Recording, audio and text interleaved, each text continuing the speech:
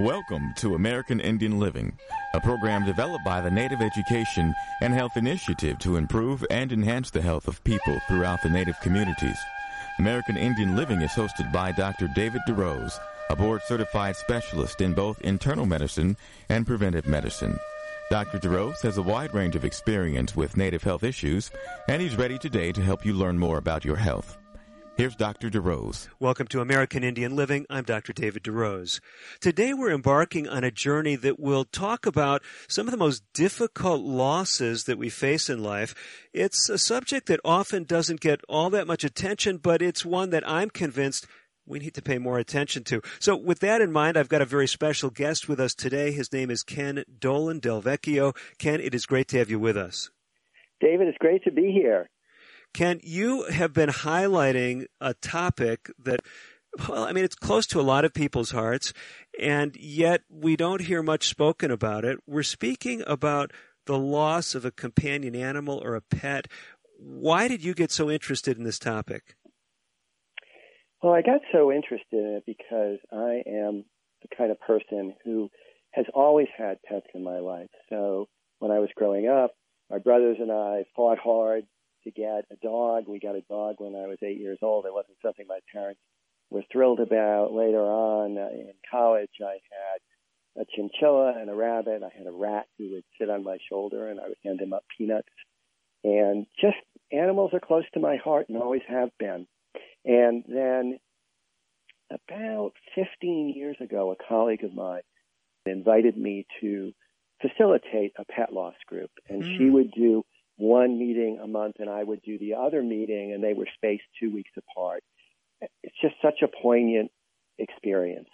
This is really an amazing topic, and some of my listeners in Indian country, they're saying, well, you know, this isn't our traditional way. So you may be tuning in, and you might be from a tribe, part of the country. In fact, many have told me over the years, Ken, that domesticated animals, companion animals, weren't a part of their cultural tradition. They lived very close to all of nature and felt a oneness with everything around them. They didn't have pets per se. But in Indian country, as more Native Americans have moved to urban environments, many have companion animals now. And even though it may not have been a part of their grandfather or grandmother's way of life, pet loss is something that is touching Indian country as well. And I so appreciate you bringing these messages to us today.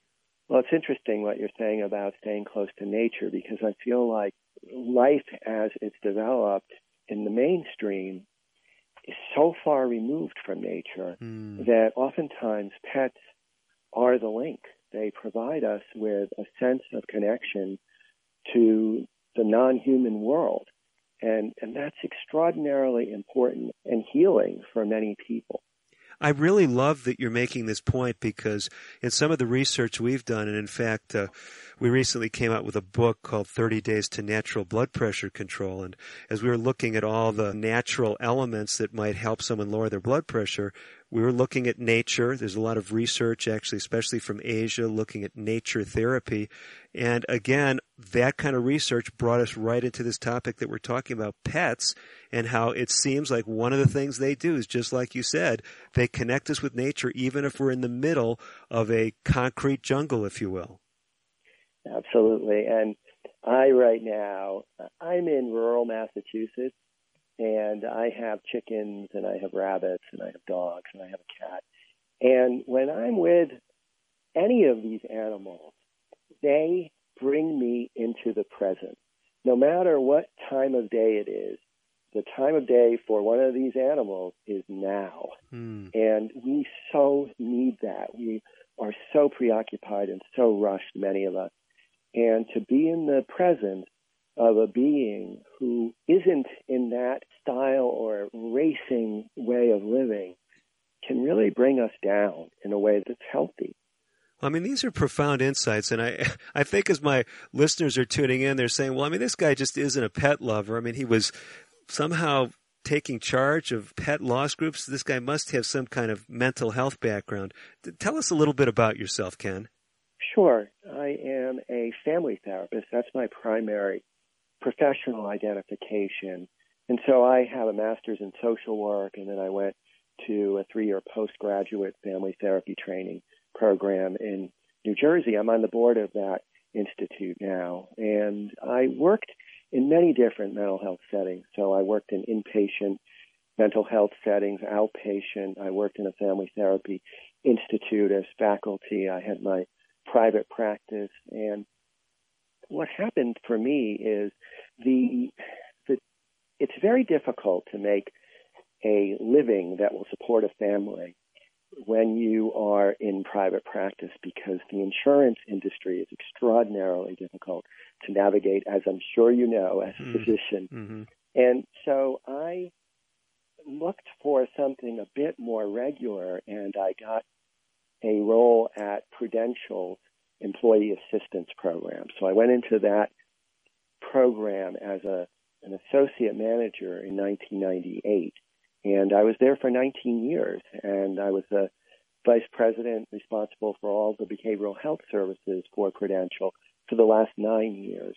And then 3 years before then, I started planning the next phase of my life, which is where I am now, where I do leadership consulting and speaking events.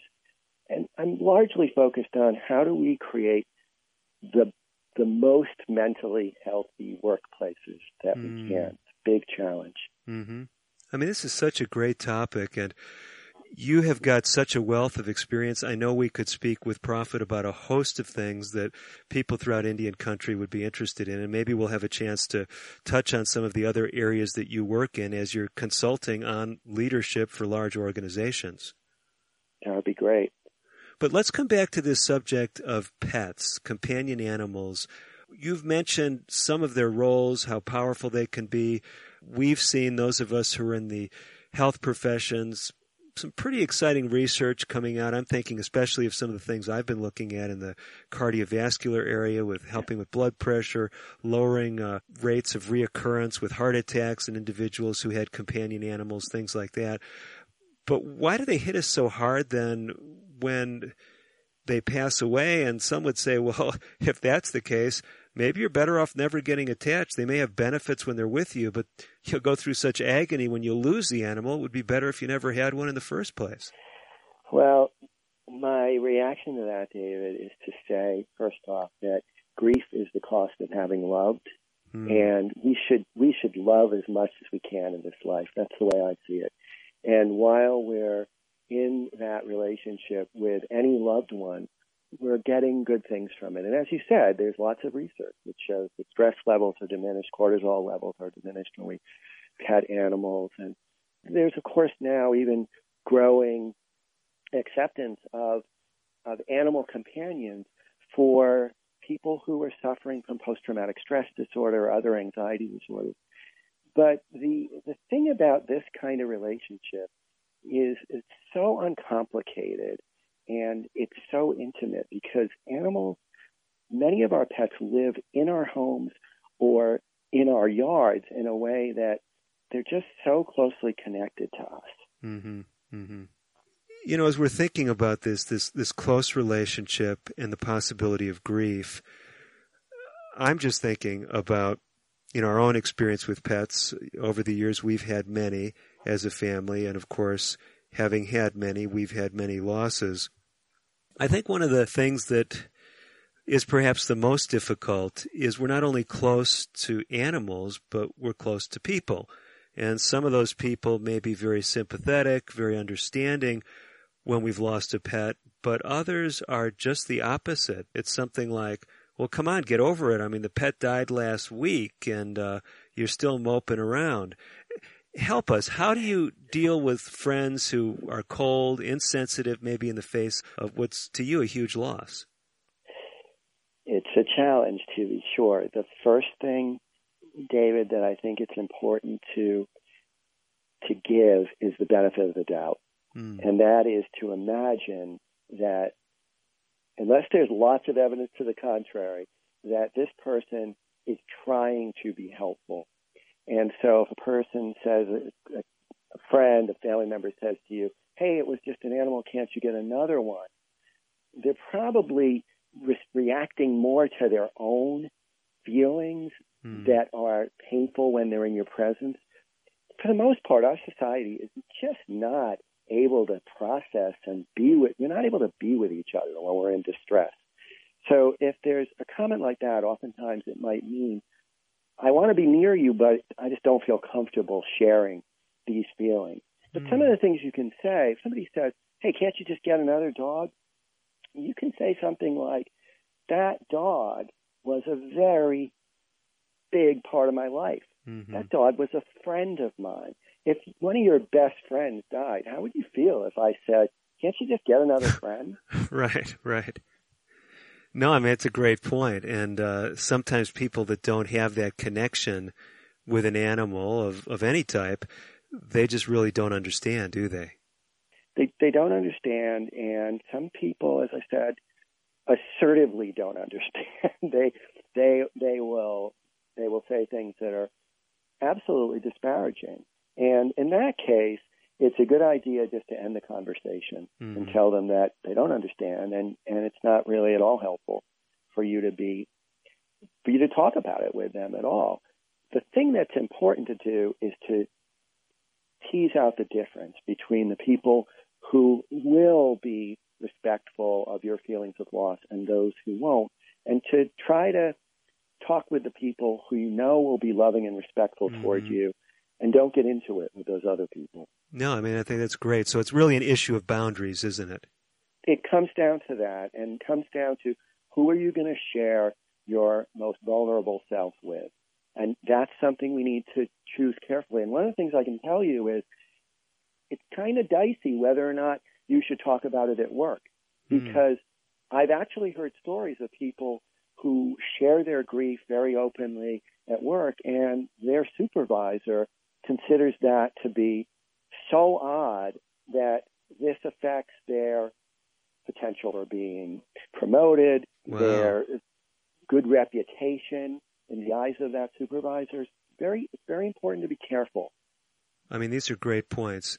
It seems like there's a flip side, though, for those of us who are around someone who has lost a pet. And maybe for those listening in today, they haven't had a close relationship with a companion animal. Do you have any counsel if a person really is listening right now and they say, well, I'm with all those people saying, I just don't get it. Is there anything they can do to be more supportive, or should they just be quiet? Well, it depends on how flexible they can be.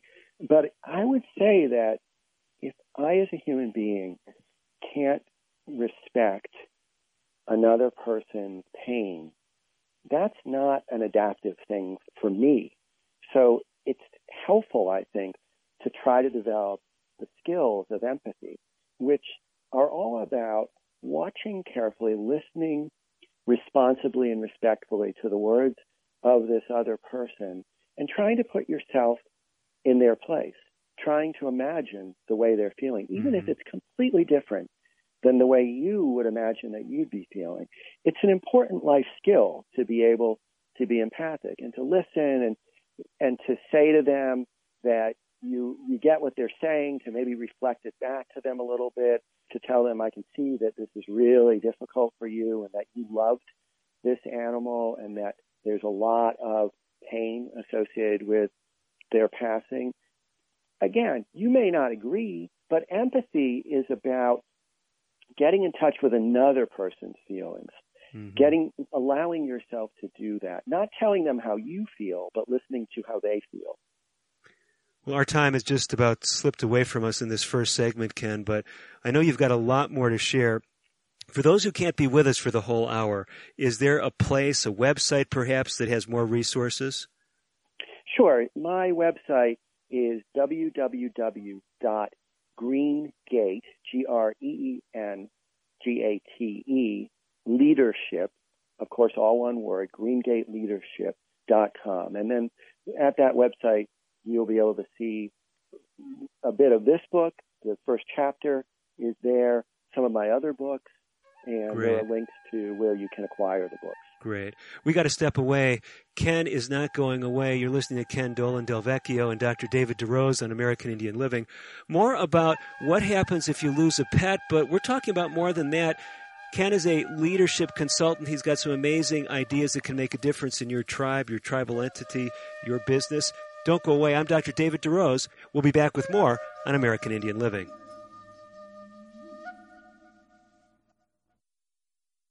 Today's broadcast has been pre-recorded. However, if you have questions about today's show or would like further information, please call 1-800-775-HOPE. That's 1-800-775-4673. We'll be right back after this. This is Betty White. I know you don't need one more thing to worry about, but listen. High blood pressure can cause kidney damage, blindness, heart attack, stroke, and you can have high blood pressure even if you feel all right. 1 in 7 adults has it, but it's easy to get your blood pressure checked, and you can treat it if it is too high. So don't worry about it. Don't ignore it. Just see your doctor and check it out. For your free booklet, visit the Will Rogers Institute at wrinstitute.org and find us on Facebook and Twitter. Emergency medical unit, respond to 102 Maple Avenue. Possible stroke victim. When stroke occurs, you have 60 minutes to win or lose the race of your life. There are new treatments, but you must get to a hospital fast. If you suddenly feel weakness on one side, have trouble speaking, walking, or seeing, it could be a stroke. Call 911. Get to a hospital. Because how you spend the next 60 minutes could determine how you spend the rest of your life. Stroke. Know the signs. Act in time. A message from the National Institute of Neurological Disorders and Stroke. If you receive disability benefits, keeping Social Security informed is key. Keeping us informed minimizes the chance that we learn about something later that could negatively affect your benefits. That's the surprise no one wants because it creates overpayments that you must repay, disrupts payments, and can even jeopardize your entitlement to Social Security benefits. Learn more about reporting responsibilities for people working and receiving disability or SSI benefits by reading our online publications, Working While Disabled, How We Can Help, and How Work Affects Your Benefits at www.socialsecurity.gov/pubs. Some changes can be reported online at www.socialsecurity.gov. You can also notify us at 1-800-772-1213 or contact your local Social Security office. Our goal at Social Security is to pay you the right amount on time every month. With your cooperation to keep us informed of changes, the likelihood of any unpleasant surprises that could derail your benefits will be greatly minimized.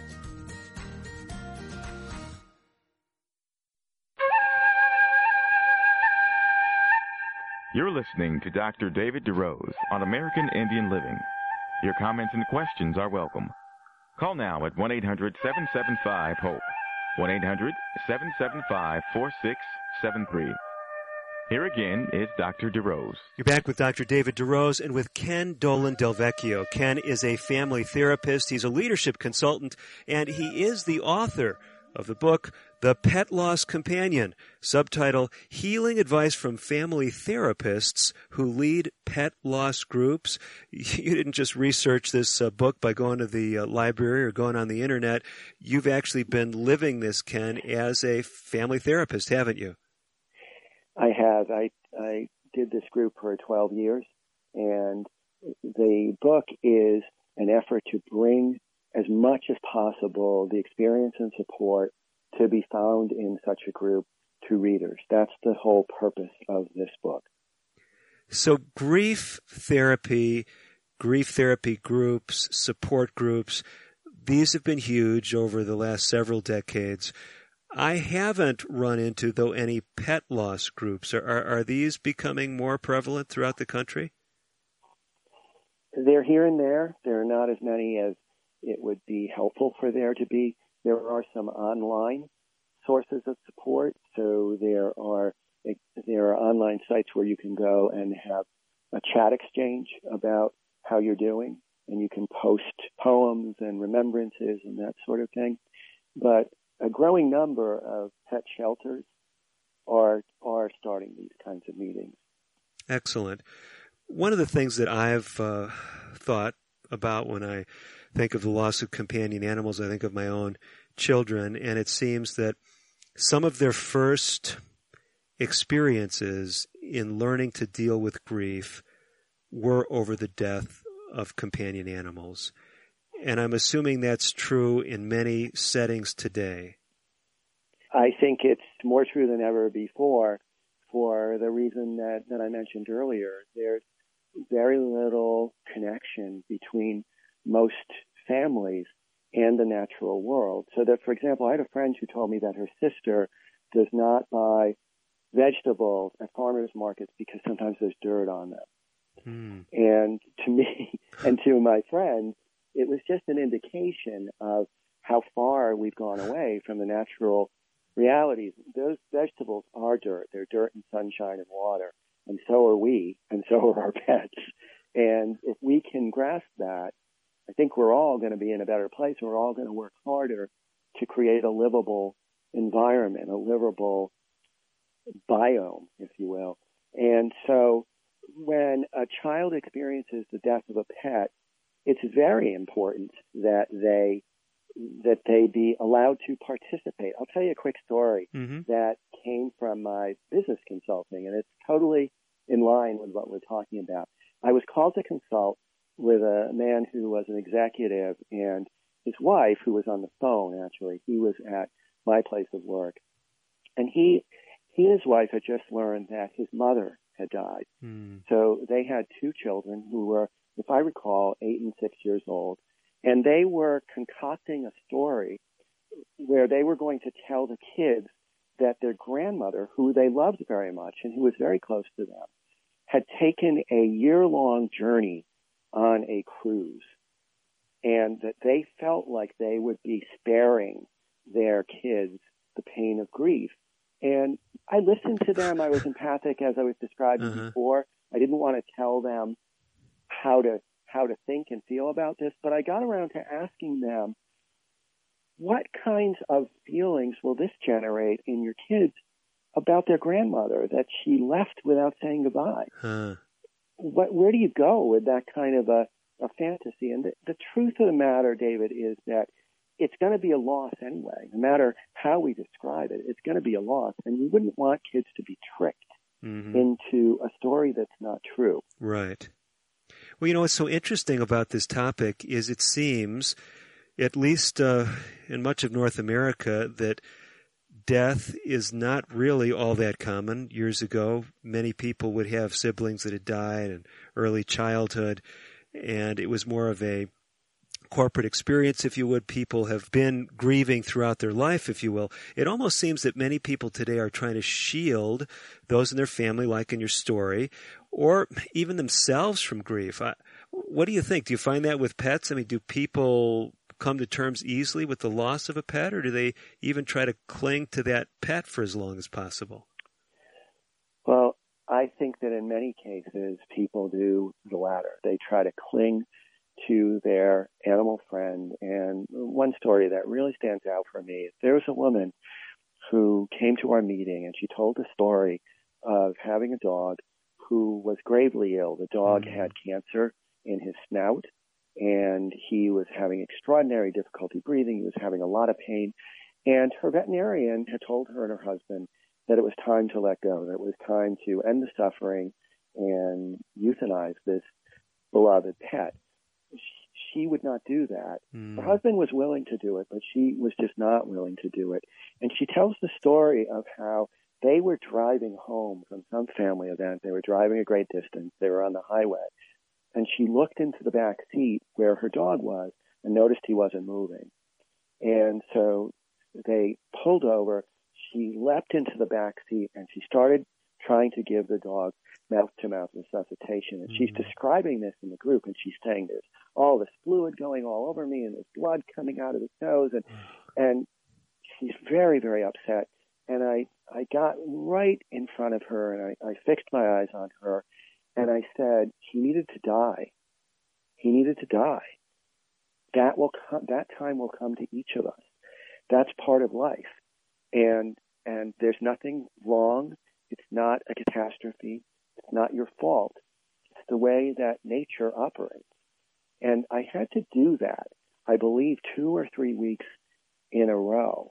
And it seemed to sink in. I'm assuming that it was perhaps more useful for some of the other people in the meeting, because I do think that there's a societal norm that has sterilized everything about life, and that when a pet dies, it's normal. I'll tell you one other thing. I was once on the internet, and I saw this screaming headline, and it said, it was a star. I won't name her, but it was a celebrity's name, and it said, "This celebrity faces catastrophe." And then if you read just a couple more lines, you would see that what they were talking about was the death of her 95-year-old mother. I hear the point. I mean, the mother's got to die at some time, but still, it's a huge loss if that person is a big part of your life, right? Yeah, it's a huge loss, but it's not a catastrophe. That's the thing that just screamed at me. It was almost like we are treating death as though it is something that should never happen. And it's going to happen to each and every one of us, and it's absolutely normal. One of the things I see in the meeting all the time is people who are furious at their veterinarian. They're furious at themselves. They feel extraordinary guilt. And people who love their animals with great conscientiousness take care of them almost universally. If you have this kind of love, you take great care of them. I mean, two extremes. I've had people tell stories about taking their German Shepherd to have water-based physical therapy twice a week at a great distance. They would drive them. They would drive the dog. You'd get in a tank. You'd be working with a physical therapist. And then when the dog dies, they're feeling like they didn't do enough. It's a very, very common thing. And most of the time, not all of the time, certainly maybe there are things that a guardian should have seen, or maybe a veterinarian made a mistake, but most of the time, people do their best. They care with as much heart and as much watching and observation as they can. Veterinarians do their very best to care for their patients. Nobody's to blame. Nobody's to blame. It's just the end of the life cycle. Well, what is so empowering, I think, about this discussion, Ken, as we're talking and as you're tuning in as a listener to American Indian Living, if you've got pets, I don't know of any animal that's a common pet that typically outlives its owner. I mean, there are, some tortoises and things that might be in that category. But we're talking about something that is likely waiting for every one of us down the road as far as our companion animals. And as I'm listening to the dialogue, Ken, we're talking about grieving, and grieving is really a part of living. And whether it's the death of a loved one, the death of a pet, or, dare I say it, the death of a job, the death of a dream, we all have things that are losses in life. And what I hear you saying is perhaps one of the ways that we can connect with this uncomfortable reality is by engaging with companion animals and by letting someone walk alongside you, whether it's in a support group or whether they're doing it kind of vicariously through the book, The Pet Loss Companion. Absolutely. There's nothing like human connection that helps to heal the heart. There's nothing like that. And certainly being out in nature and taking good care of yourself, exercising, trying to eat a healthy diet, getting enough rest, all of these things are vitally important. But we need each other, and we benefit one another when we share our thoughts, our stories of pain and triumph. And that's just part of how we take care of ourselves and one another. Powerful stuff. We've got to slip away, but we're going to be back with more from Ken Dolan Del Vecchio. We're going to talk about an area that Ken touched on a little bit earlier and how this whole topic of pets and companion animals brings us into the workplace, some of the challenges that we face there. Whether you've got a pet or not, we're going to talk about some behavioral health insights from someone who is a family therapist. Again, Ken will be back with us. We'll give you that contact information again at the bottom of the hour when we give you some opportunities to tap into all of Ken's wisdom on the Internet. We'll be right back. Stay tuned for more on American Indian Living. American Indian Living will continue in a moment. If you have questions or comments about today's pre-recorded broadcast, please call 1-800-775-HOPE. That's 1-800-775-4673. So, you want to be a hero. Here are some ways to get the job. Hunt down that killer shark. Or run into a burning house to save a kitten. Luckily, there's an easier way to become a hero. Call 911 if you see someone experiencing the symptoms of stroke, sudden weakness on one side, or trouble speaking, walking, or seeing. Stroke. Know the signs. Act in time. You'll be a real hero. A message from the National Institute of Neurological Disorders and Stroke. Can you guess what's going on here? It's kids getting fit. Studies show that children and teens who get at least 60 minutes of physical activity a day reduce the risk of obesity, heart disease, anxiety, and increase their overall mood. So, whether it's around your neighborhood or at school, just get out and play. For your free booklet, visit wrinstitute.org or call toll-free 877-957-7575 and find us on Facebook and Twitter. The Will Rogers Institute since 1936. My name is Tom Thornton. And my name is Cindy Thornton. We're retired, and this is how we live United. We decided to volunteer with United Way at our community free health clinic. United Way is how we contribute, because we know our time and money are going to the right places. Judging by the thank yous we get at the clinic, I'd say we're doing the right thing with our retirement, too. We're Tom and Cindy Thornton. We volunteer at our community free health clinic. We don't just wear the shirt. We live it. Give, advocate, volunteer, live United. Go to liveunited.org. Brought to you by United Way and the Ad Council. Diabetes affects more than 29 million Americans. If left untreated, diabetes can lead to serious health problems such as heart disease, stroke, blindness, and kidney disease. Your family's health history can be an important factor in determining your risk of developing diabetes. The National Diabetes Education Program wants to help you and your family. Do all you can to prevent or delay the onset of type 2 diabetes. Visit yourdiabetesinfo.org to learn more.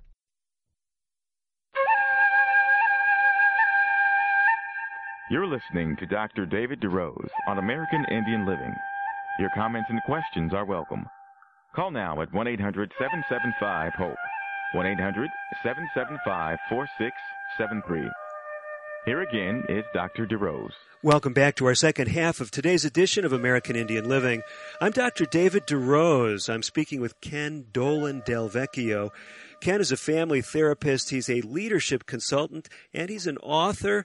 He's got quite a biography that I'm looking at right in front of me. If you haven't been with us from the top of the hour, he was a key player with Prudential, the big insurance group, taking care of their employees and their employee assistance program.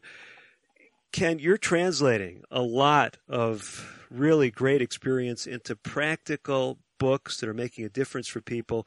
We've been speaking a lot about your book called The Pet Loss Companion, Healing Advice from Family Therapists Who Lead Pet Loss Groups. But you've got a latest book, and it actually has some parallels with the current topic, at least on American Indian Living, that we've been focusing on. Tell us about your latest labor of love.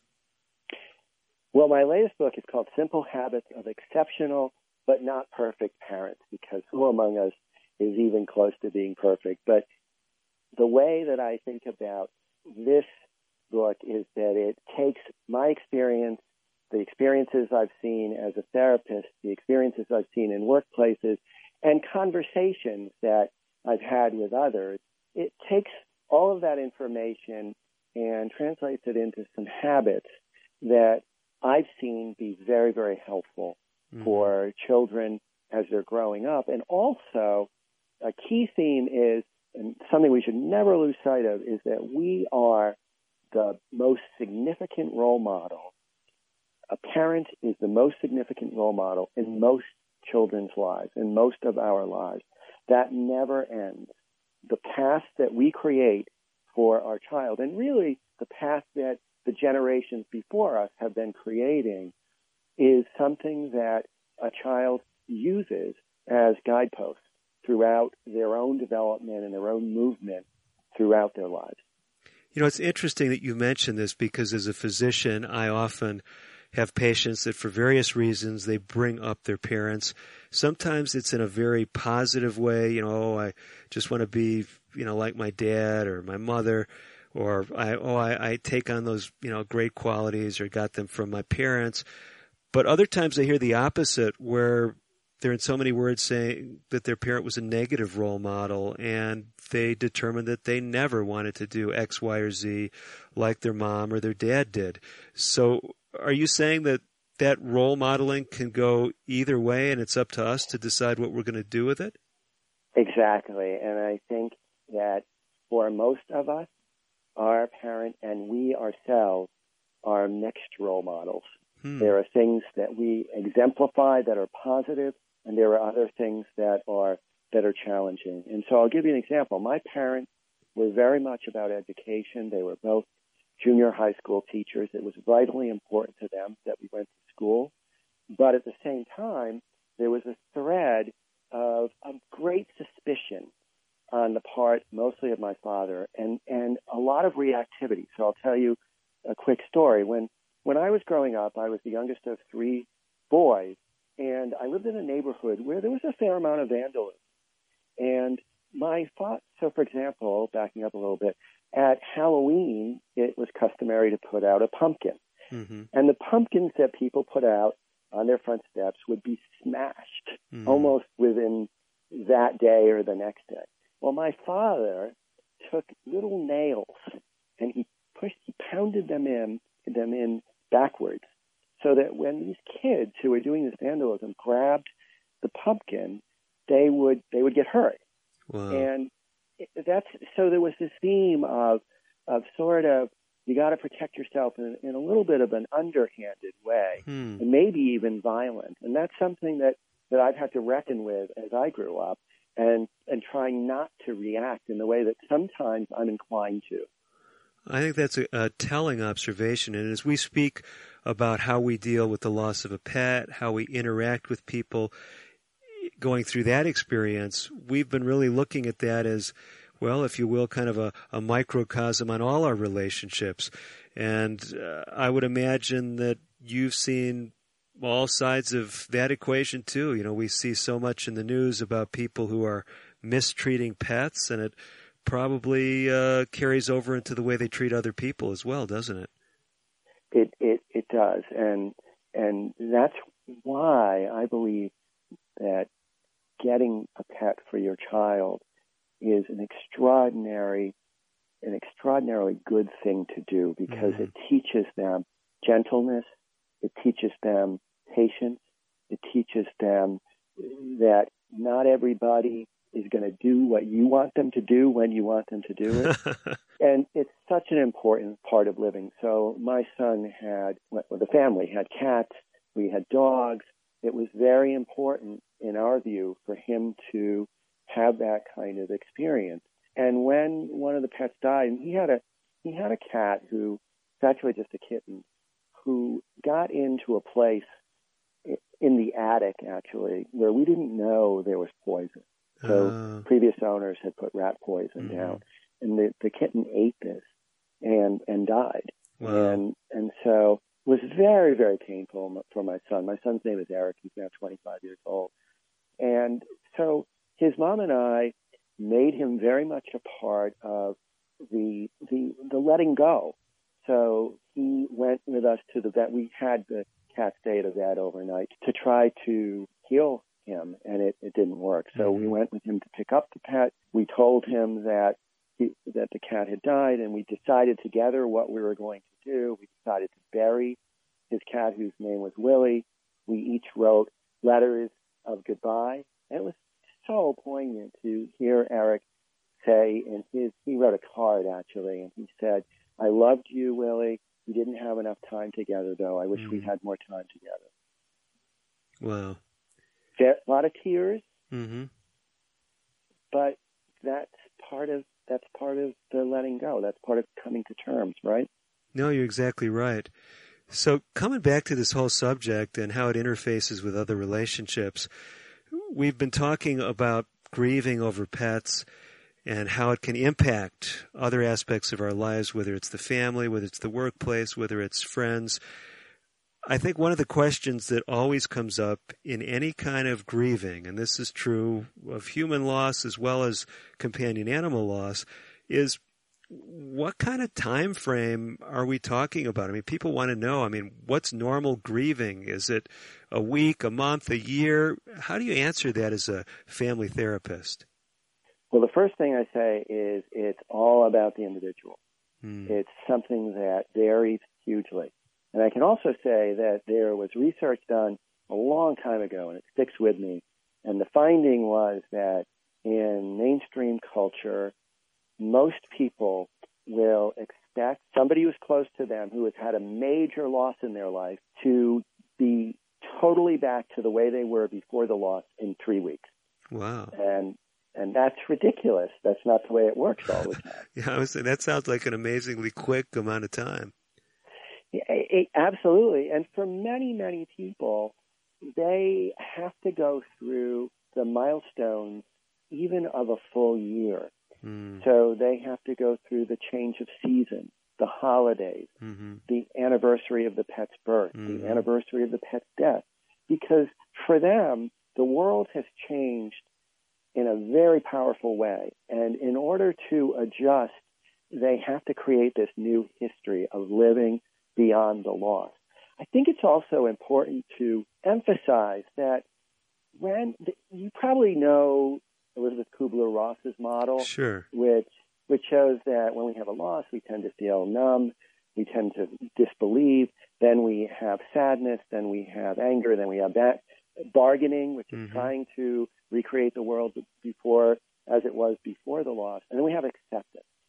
And the model that she started out with was about essentially going through a cycle and coming back to a place of acceptance that is pretty much like where you started from. And experience tells me that that's not accurate. What happens is we come to a place, when we've had a major loss, we come to a place that is eventually wiser.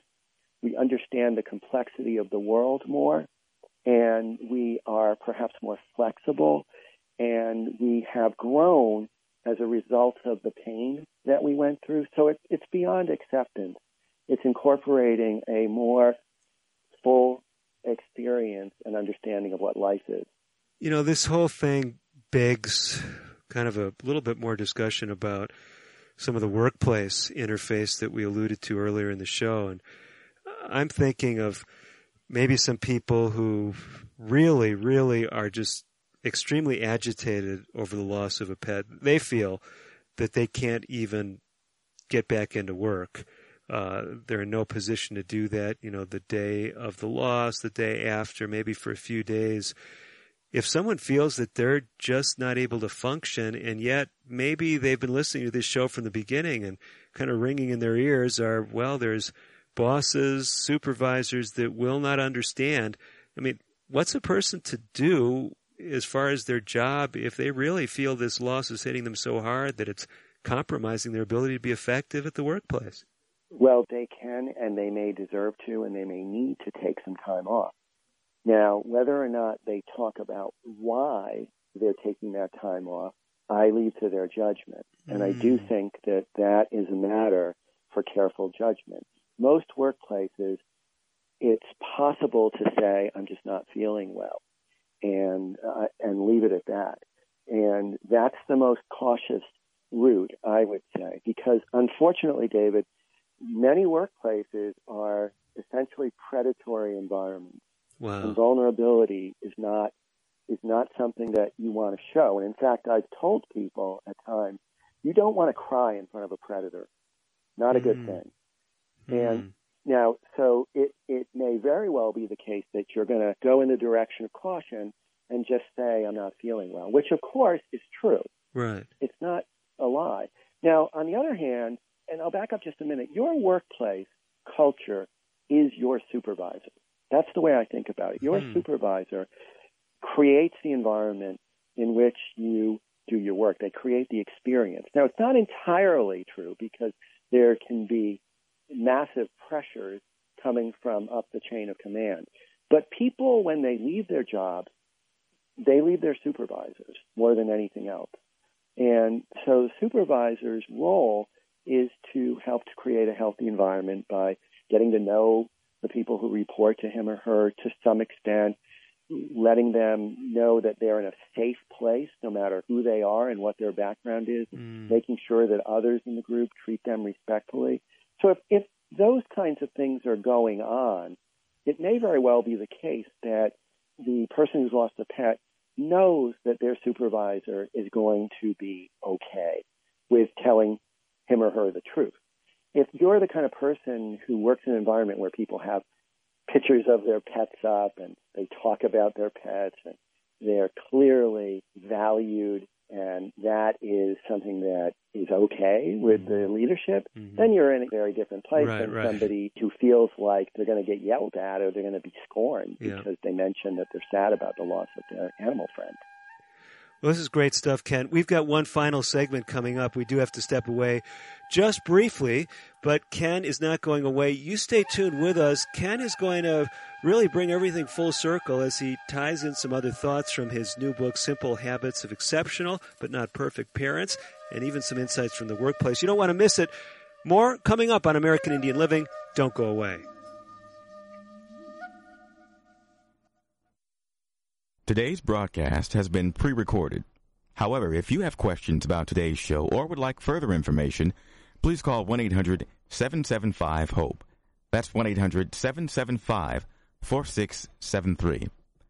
We'll be right back after this. One day, I'll teach chemistry to kids. I'm going to be an architect. My dream is to be a chef. At the U.S. Department of Education's Office of Federal Student Aid, we provide more than $150 billion each year in grants, loans, and work-study funds, making higher education possible for anyone at any stage of life. I can go back to college. I can change careers. I can make a difference. Federal Student Aid, proud sponsor of the American Mind. Learn more about money for college at studentaid.gov. Diabetes is a serious disease that runs in families. If your parents or siblings have type 2 diabetes, you have a greater chance of getting the disease. If you're African American, Hispanic, or Latino, American Indian, Alaska Native, Asian American, Native Hawaiian, or Pacific Islander, you also have a higher chance of developing the disease. The National Diabetes Education Program wants to help you understand your risk. Visit the NDEP website at yourdiabetesinfo.org for diabetes prevention tools, including the Family Health History Quiz. It started off as a normal day. I felt fine when I arrived at the plant. Ruth Junius's life was about to change. Then I dropped my keys. They kept slipping out of my hand. My arm felt numb. A coworker asked me if I was okay, and I couldn't speak. I started to get scared. Ruth was having a stroke. People around her weren't sure what to do. They thought I should go home or lie down, but I knew something was very wrong. I wrote 911 on a piece of paper with my other hand, and someone called for me. Because everyone acted quickly, doctors at the hospital were able to give Ruth treatment that started to reverse the symptoms. Within a few minutes, I was talking again. I didn't know a thing about stroke before I had one. Now I make sure that my friends and family know all the signs of stroke so they'll get help fast if they need it. No stroke. Know the signs. Act in time. Call 1-800-352-9424 for more information. Brought to you by the U.S. Department of Health and Human Services, National Institutes of Health. You're listening to Dr. David DeRose on American Indian Living. Your comments and questions are welcome. Call now at 1-800-775-HOPE, 1-800-775-4673. Here again is Dr. DeRose. Thanks for staying with us for our final segment of today's edition of American Indian Living. We've been speaking especially about grieving over the death of companion animals, and we've seen that whether you are a pet lover or not, there's some lessons for all of us in communities, whether you're in a tribal community, whether you're on a reservation, whether you're working in an urban area. This is part of our common culture in North America, and there are people grieving all around us. If it's not the loss of a loved one, it's actually more likely to be the loss of a pet. For those who are just joining us, Ken, and those who've been with us from the top of the hour, some of them want more information. You are the author of a book called The Pet Loss Companion. How can someone get a copy of that book? They can most readily get a copy by going to Amazon.com. And you can get a hard copy delivered or a Kindle copy. They can also go to my website, which is www.greengate.leadership, all one word, green, the color, gate, leadership.com. And there are links from there as well, and a bit more about my work in my other books. Oh, great. So Green Gate Leadership. I mean, that begs a question. Why Green Gate?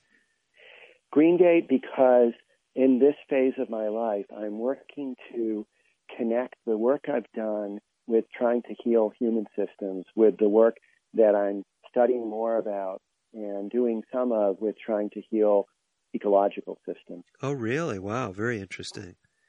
So Green Gate Leadership. Let's come back then with that company name ringing in our ears, Green Gate. We're talking about healing companies, communities, the environment. We've been talking about these companion animals, and we've been talking about the workplace and some of the challenges that are there. If we don't have challenges in the workplace, I mean, great, but we may be doing well in the workplace and have challenges at home. I often have parents telling me that some of the greatest stresses they're dealing with might be children that are in the home. You've got some insights for us in that arena, too. What high points stand out in your latest book, Simple Habits of Exceptional but Not Perfect Parents? Well, David, I think one of the guiding themes is that we need to understand our power. We need to understand our power as parents. We're bigger than our kids. We understand a lot more. We hold the cards. And that we can exercise power in our lives in essentially two ways. One is power over, and one is power with. Power over is what we see all the time. It's dominance. I'll tell you what to do, whether it's in the family or in the workplace. I am in charge. Power with is understanding power as the responsibility to generate health, success, maturity. It's responsibility to work with others to create good things for everybody involved. And if you hold that philosophy in parenting, you're going to do things differently than if you hold that older philosophy. So give us an example of a contrast. Maybe paint a picture, maybe a real-life scenario, and how one person used that power over and someone else used that power with. So let's say that you're helping your kid learn how to be calm at the dentist or at the place where they get their hair cut. I don't know if you've ever seen this, but kids sometimes go wild at those places because it's new, it's different. Parents will sometimes feel like, well, this is no big deal. I understand it's not. But they don't understand that new experiences like that can be scary for kids. And so instead of taking your child to that kind of experience and then screaming at them if they're acting up, which, by the way, screaming doesn't tend to work well in the long run. What you do instead is you bring them there when you're getting your teeth cleaned or when you're getting your hair cut, and you have them sit on your lap or you have them sit on the chair if you're at the dentist, the chair that's across from the dentist chair, and you let them experience it, that you let them see what it's like, and you talk with them about it during and at, well, not during if you've got the dental stuff going on, but during and after the experience about how it's helpful and how it's fun if you're getting your hair cut. Power with is about helping a child mature, not slamming them into place. So let's bring this whole dialogue to one other level then, because we mentioned aspects in the home, aspects in the workplace. There's a lot of parallels, right? Absolutely. Absolutely. So often that power over is going to be played out in the workplace. How does that differ in a workplace setting than what you just described? Well, in many workplaces, it plays out pretty much like that very harsh sort of, I'll tell you what to do and you better do it. And there's a lot of punitive communication that goes on, not supportive, not a problem isn't a learning opportunity. It's an opportunity to punish and to denigrate. I have a friend, actually became a friend when he invited me to do a talk for his group. It was and I was talking about the health and wellness of the group and of the organization and services that are available. This is the guy, his name is Roy. And Roy, it was the middle of winter, he had hot chocolate for his team. He started off by talking about the fact that there were two people who had work anniversaries, and he knew something about their passionate interests. One was interested in the theater, one was interested in sports, and he had put together a series of questions on each. He asked them of the group, they had fun with them. He introduced me in a fun way. It was all, he's somebody who makes sure the work gets done, but he creates an environment that's human. And that's unfortunately somewhat rare in my experience. So it'd be more likely, hey, this is business. We don't mix business and personal issues, and let's get down to work and kind of that attitude, or is that can you combine both and still have that healthy work environment? I think that's exactly what you want to do. You want to be a human being with human beings. and you want to let people know very clearly what's expected of them and to hold them accountable, but not in a way that is hostile and punitive. We had one situation, we actually made a video about this, in which there was a man, very, very senior guy, reported to the president of one of the businesses, who was abusing alcohol. And he would come to events and meetings, and he would be under the influence. And you can imagine the disruptive things that he did. Well, coaching his boss, we were able to help her to confront him in a very constructive way and tell him that if he didn't take care of this issue, if he didn't behave better in the workplace, more professionally, he would lose his job. And she reminded him of the benefits that are available. Fast forward several years, he's been in recovery for many years. He comes to me and he says, what can I do to help other people? And we put together a video of him in a conversation with his boss that was shown to everybody in the company. And the thing that's important in this is that he would never have taken her confrontation of his behavior in the way that he did if she didn't treat him with respect day in and day out prior to that confrontation. I think this is so important. You're right. So many people are disrespected, and it's easy for that to happen because I don't know what it is, but it seems like in majority culture, at least, hopefully it's different in tribally owned enterprises where you're working alongside family members. But I'll tell you, it seems so easy if someone's at a lower level in the company than you, that somehow they don't command as much respect as someone who's at your level or higher. Why is there that strange dynamic when, after all, we're all people at the end of the day? I think it's two things. I think it's a Western civilization long trajectory of power as domination, so power over. I also think it's the intersection of hypercapitalism, where everything is reduced to what is profitable. And that's the measure. It's not, do we have a workplace that is healthy, where people are able to take care of themselves and feel respected. It's how much work is getting done with how few resources. That's the problem. And so if we can ever move to a system in which it's good to be profitable, but it's essential to have human beings treated in ways that sustain and promote their best health, that's what I'd like to see happen, and that's what I'm working toward. Wow. You got so much wisdom, Ken. It's been so great to have you on the show. Again, how can someone tap into the resources that you've pulled together? Probably the central location would be my website. It's www.greengateleadership.com. And that's green, the color, gate, like a gate that swings open on a fence, leadership, all one word, .com. So again, if you're wanting to tap more into the wisdom of Ken Dolan Del Vecchio, sure, you can go to Amazon and get some of his books, but you can also get information right at his website, greengateleadership.com. Before we run, Ken, any final thoughts for our listeners? I guess that I would say that the world is in trouble. We've lost a lot of human values, and we've lost respect for the natural world, which we're part of. And we need to take a step back and say, look, we're part of this world of nature. We deserve to be healthy during our time here, and we should work to take care of ourselves and that larger world. Great stuff. That was Ken Dolan Del Vecchio. I'm Dr. David DeRose. For all of us at American Indian Living, we hope today's show has helped you to be in the very best of health. Until next time, I'm Dr. DeRose, wishing you health always. Native Voice One, the Native American Radio Network.